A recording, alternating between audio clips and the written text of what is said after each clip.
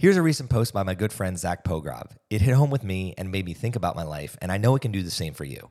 When you're born, it downloads the software you use to see the world, the tutorial to the game, which means most things we go after are not original. They're copied. We want what other people want in the first game we start playing.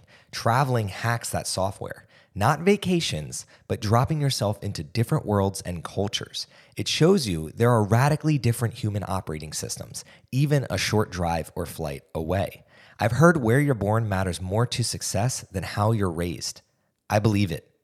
I haven't always had the freedom to travel, but it's helped me realize which desires and lifestyles are true to my core and which were designed by the software I was given.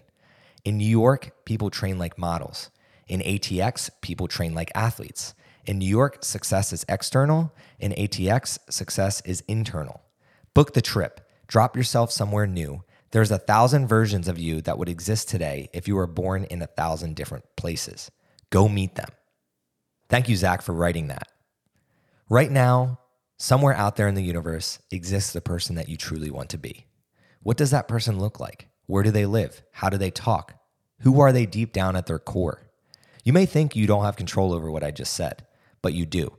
Book the trip, drop yourself somewhere new. There's 1,000 versions of you that would exist today if you were born in 1,000 different places. Go meet them.